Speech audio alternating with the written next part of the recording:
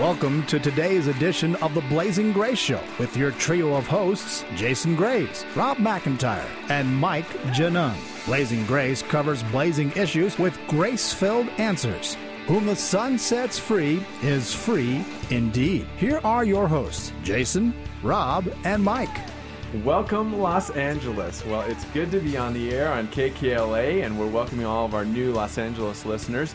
This is Jason Graves, along with my cohort, Rob McIntyre in lovely Montana. That's right. Howdy, howdy, howdy. And here in the studio, we have Mike Janung. Hey. Along with our producer, Ted Griffin, and we're glad to be covering some new territory, guys. We're officially syndicated now. Yeah, can you believe it? I always thought the syndicate had something to do with the mob. Right. Well, we're not going to be talking about that much, but listen, hey, tell us about your adventure up in Montana. You're doing a little fly fishing? Well, no fly fishing, actually lake fishing on Flathead Lake. We're going after some big whitefish that's running out there. All right, so you're living the adventure. Oh, living it, yeah, big time. Talking about living the adventure, we're going to be talking about the biblical imperative for the church to confront sexual sin.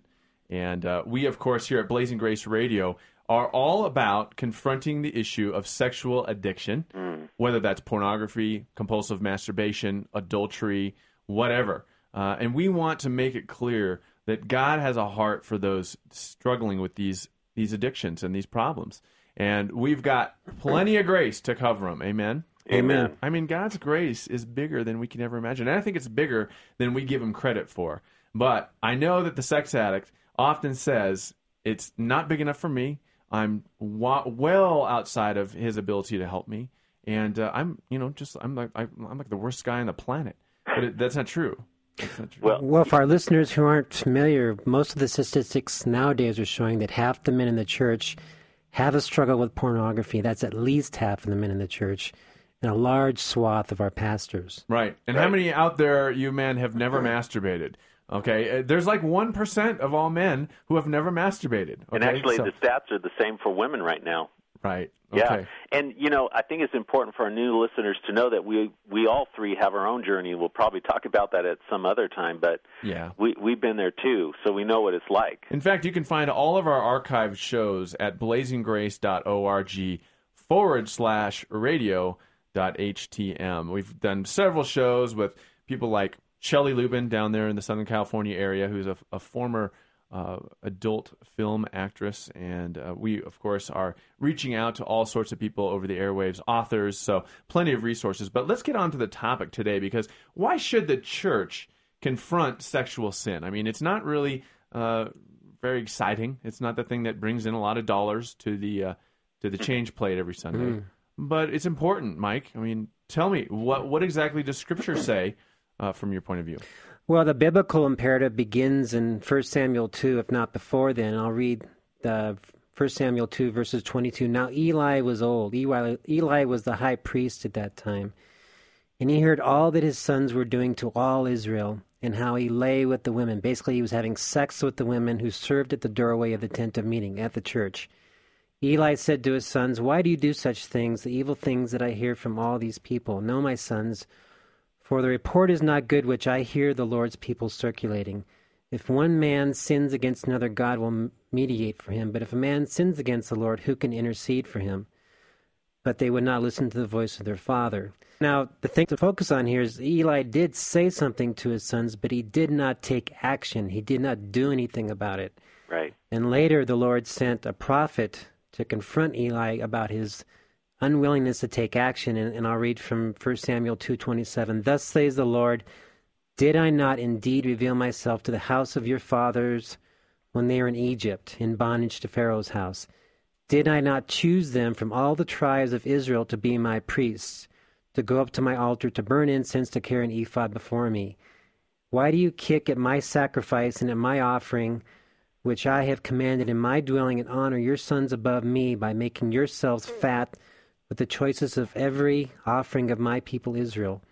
Therefore the Lord God of Israel declares, I did indeed say that your house and the house of your father should walk before me forever. But now the Lord declares, far be it from me, for those who honor me I will honor, and those who despise me will be lightly esteemed. God's rebuke to Eli was severe for not taking action and confronting his sons for their sexual depravity and sexual sin. Wow. Picture the scene. I mean, here are the sons of the priest, right? Right. And they are having sex right outside the church. Now, could you imagine if you pulled up to your church Sunday morning, and there's the pastor's kids in all their glory having sex with somebody out in the front lawn of your church? Right. And doing nothing about it. Right. And just giving a light tap on the hand. I think it's important to realize we are seeing that today, maybe not the actual act of intercourse. Or maybe not on the front lawn. Sexuality that are occurring just clearly within the church's realm and unfortunately with a lot of our own children. Right. Right. Exactly. And so we need to deal with this problem because it doesn't matter geographically where it's happening in relation to the church. If the people of God are entrapped in this type of sin, we need to deal with it. Otherwise, what's the consequences from Scripture? What does it say? Well, Eli was allowed to die. He lost his high priesthood, and his sons were killed all on the same day. Right. That's when the nation of Israel went out to war, and then both his sons were killed as they took the Ark of the Covenant. The Ark of the Covenant was lost to the Philistines that day. Yeah. Right. Just goes to show that the eventual fruit of this sin is death. Yeah. Okay? Death of our souls, death of our physical bodies, death of our sexuality. So it's important. It's important that we look at this. Now let's look at another area here. Now we all know that Jezebel, the character in Scripture, in both the Old Testament and the New Testament, can be understood as the symbol of sexual idolatry. And in fact, the character enters in 1 Kings, and she comes on the scene as the wife of the new king, Ahab.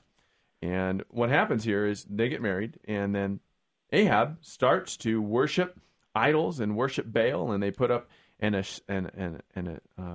Asherah pole. Okay, so this is heavy idolatry, and this is the thing that, as the Scripture says, provokes the Lord to anger.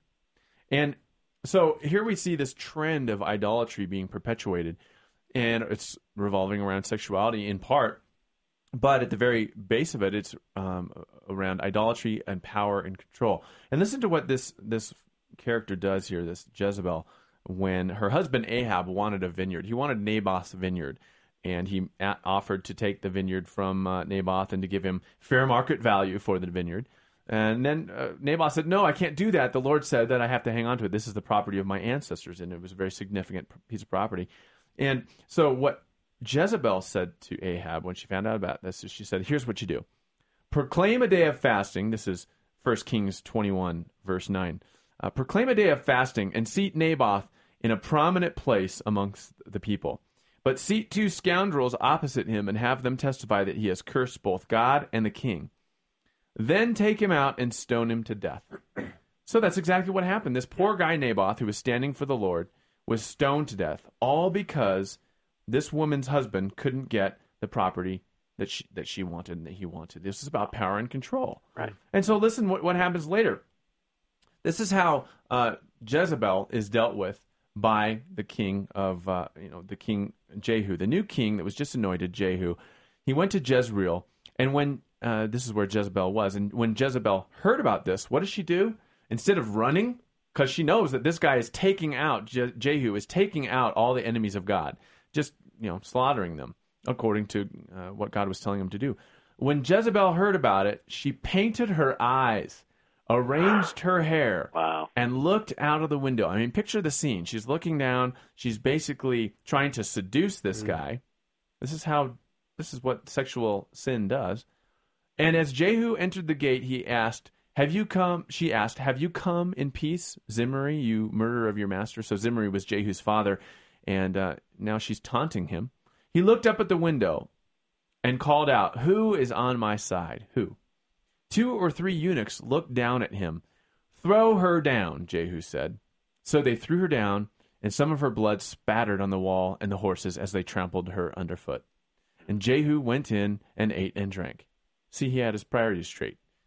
Kill the witch, have dinner. Isn't it interesting that she had to be around men who had no masculinity? Yeah, right. So she's only keeping people around her who she can control and dominate, right? Right. But more importantly, look at what Jehu did. When she called out to try and taunt him, he didn't even answer her. Right. He didn't even answer her. He just said to his brothers in arms, his band of brothers, Who is on my side? And, of course, they hated this woman because she wasn't serving God, and they were. And he said, throw her down. And they had no problem with that because she probably wasn't treating them real nicely anyways. Right. So they did that. They threw her down. Problem solved. Well, that's part of our message is that sexual sin is corrupting the church and softening men and causing us to compromise from the inside out. Yeah, so true. And how many times do we think that we need to, like, become part of the porn police, and start dealing with the problem, find out all the pornographic internet sites out there and report them to the authorities, right? No. The Bible says don't even answer it. Right. It gives us the example to take it out and deal with your resources around the problem, but not deal directly with the issue. Right, because it's just as seducing as Jezebel's eyes. Absolutely. If we're willing to let it go. Yeah, we fall into a trap. The scripture says in the Proverbs that answer a fool according to his folly, and you will be like him. Right. So if we buy into the lie that we have to get involved personally in the problem of that, the only way that we need to get involved in the problem of pornography and sexual sin is by doing our own work and doing our own job of staying free and pure and living in righteousness according to God's word. Amen? Can I get a witness here? Amen. I'm preaching to the choir here. Yeah, that's right. But Rob, share with us a little bit about your scripture, because it's interesting. John was on the island of Patmos when he wrote this, and he was talking to different churches. But here in Revelations 2, verse 18, he ends up writing, and to the angel of the assembly in Thyatira write, these are the words of the Son of God. So it's clear that these are the words of the Son of God. And then he goes into what Daniel talks about in Daniel 10:6, who has eyes that flash like a flame of fire, and whose feet glow like bright and burnished and white hot bronze. And then he goes on to say in verse 19, he goes, I know your record and what you are doing. See, the Lord knows what's going on, guys. Amen. And your love and your faith and your service and your patient endurance, and that your recent works are more numerous and greater than your first one. So I think what's happening here is they're just identifying with the passion that we have as believers. But then, verse 20, however, or but, here it goes. But I have this against you, that you tolerate the woman Jezebel, who calls herself a prophetess, and who is teaching and leading astray my servants and beguiling them into practicing sexual vice and eating foods sacrificed to idols, and which refers and just correlates to the scriptures you were reading. And I gave her time to repent, he goes on to say, and has no desire to repent of her immorality and refuses to do so. And then he goes on to say, verse 22, take note, I will throw her on a bed, and those who commit adultery with her I will bring down a pressing distress and severe affliction unless they turn away their minds from conduct, hers, and repent of their doings. And I will strike her children. So this is kind of a familial issue, dead, just kind of like what happened to Eli and his boys. Right. And all the assemblies shall recognize and understand that I am who searches minds, the thoughts, feelings, and purposes, and the hearts. And I will give each to you a reward for you who have done as your works deserve. And then what's cool is that's the admonition. That's the not the threat, but it is a threat, because if we don't have clean hearts, if we're not doing things right, if we're actually allowing the leaven to come in to the bread into our hearts, the sin, then we're going to have a high price to pay. But then there's also a promise to us that if we do what God is asking us to do and have pure hearts, then he also says in verse 26, and he who overcomes, so is victorious, who overcomes and obeys my commands to the very end, doing the works that please me, I will give him authority and power over the nations, and he shall rule them with a scepter of iron, and when earthen pots are broken in pieces, and power over them shall be like that which I myself have received from my Father. Wow. And I will give him the morning star. I mean, that's the promise of us who choose to obey God and choose to have pure hearts and choose to not worship things. And I mean, isn't that interesting, Jason, that idolatry from the beginning of time, from the beginning of the Bible, Exodus, talking about the Ten Commandments, that's one of the first things that's in the commands. Yeah. And that I we love worship this. nobody else but the living God. I love this part here. I think it bears repeating. Look at Revelation 2, verse 26. To him who overcomes sexual idolatry, sexual addiction, and does my will to the end, I will give authority over the nations. And I tell you what, it's not just about what we're recovering from. It's what we're recovering to. And this is my heartbeat. I just love that God gives us the desires and passions and gifts that he's put in our hearts. And a second chance. Yeah, and a second chance to live those out. Right. And to be fulfilled. And you know what?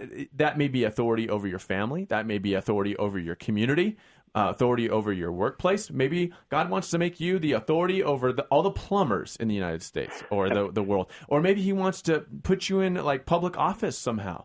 But authority can manifest in many different ways. Right. Maybe he wants to make you a cultural authority on the issues that you're involved with or interested in. We got guys in recovery, Rob, who are going through the counseling, going through the groups.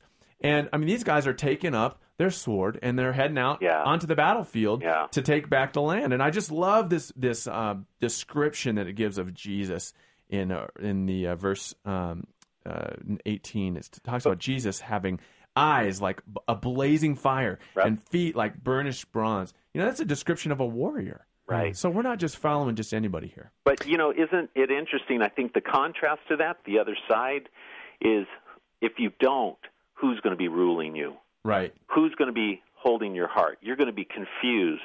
You're going to have ambiguous, emotional messes. You're going to be under the power of a seducer, of idolatry, and all those things. And for many Christians, that describes what their struggle is. Right, exactly. Look at Jezebel. She was cast on a bed of suffering. And it promises here, I will make those who commit adultery with her suffer intensely unless they repent of her ways. And listen, you may say, well, listen, I'm not committing adultery. Listen, the Bible says if you've committed the sin in your heart, it's the same thing as committing it in real life. Matthew 5. Right. So it doesn't matter if you're just looking at pornography. This was my whole excuse was, well, I'm just looking at pornography. I'm not really having any contact with real people. Until my wife one day said, you know what? The Bible says it's just the same thing as adultery. And I never wanted to hear those words come out of her mouth again. I never wanted to see that look on her face again. Right. It doesn't matter if it's just masturbation. The bottom line is you're taking something that God has given you, and you're using it in ways he didn't intend. Isaiah 58:1 says, cry loudly, do not hold back. Raise your voice like a trumpet and declare to my people their transgressions and to the house of Jacob their sins. And I think what I sometimes think is missing in the church is an all-out call to repentance, to give everything to the Lord, to stop playing the Christian game, to stop playing the Sunday church game, and to really go all out for him. And then in Isaiah 58:10 it says, and if you give yourself to the hungry and satisfy the desire of the afflicted, then your light will rise in darkness and your gloom will become like midday. Mm-hmm. And the Lord will continually guide you and satisfy your desire in scorched places. So if we do what he's commanded us to do, if we speak out about our sins, if we invite the sexually broken to come to help get help and repentance, and if we give ourselves to them, those who are struggling with sin, he will bless the church and make it a light in our community rather than just a place people go to on Sunday where it doesn't make a difference in the culture. Right, absolutely. And for you pastors out there who are afraid of this, because let's face it, it's not the most popular issue.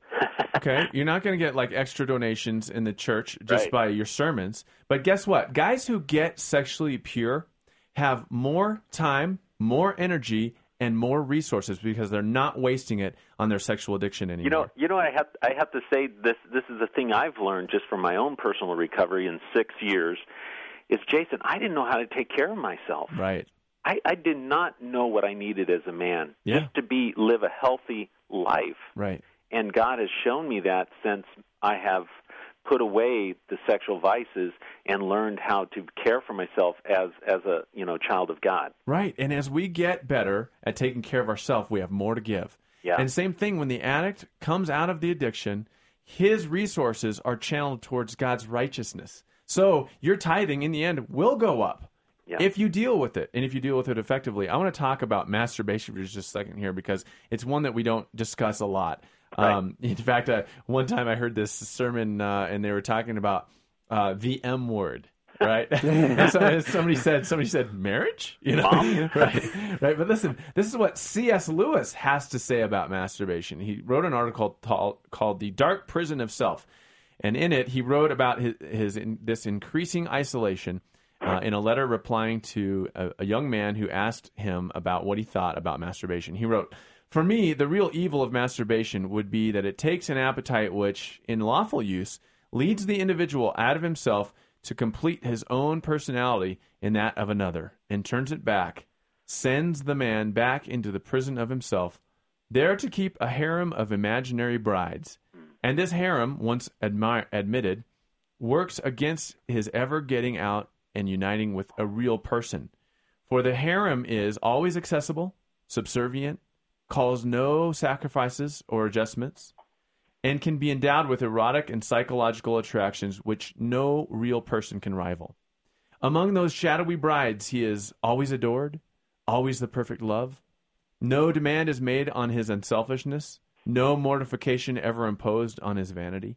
In the end, they become merely the medium through which he increasingly adores himself." Wow. Wow. Hey, Jason, can I quote the scripture? One of my favorite scriptures is 2 Chronicles 7:14. Yeah. And it says, "If my people."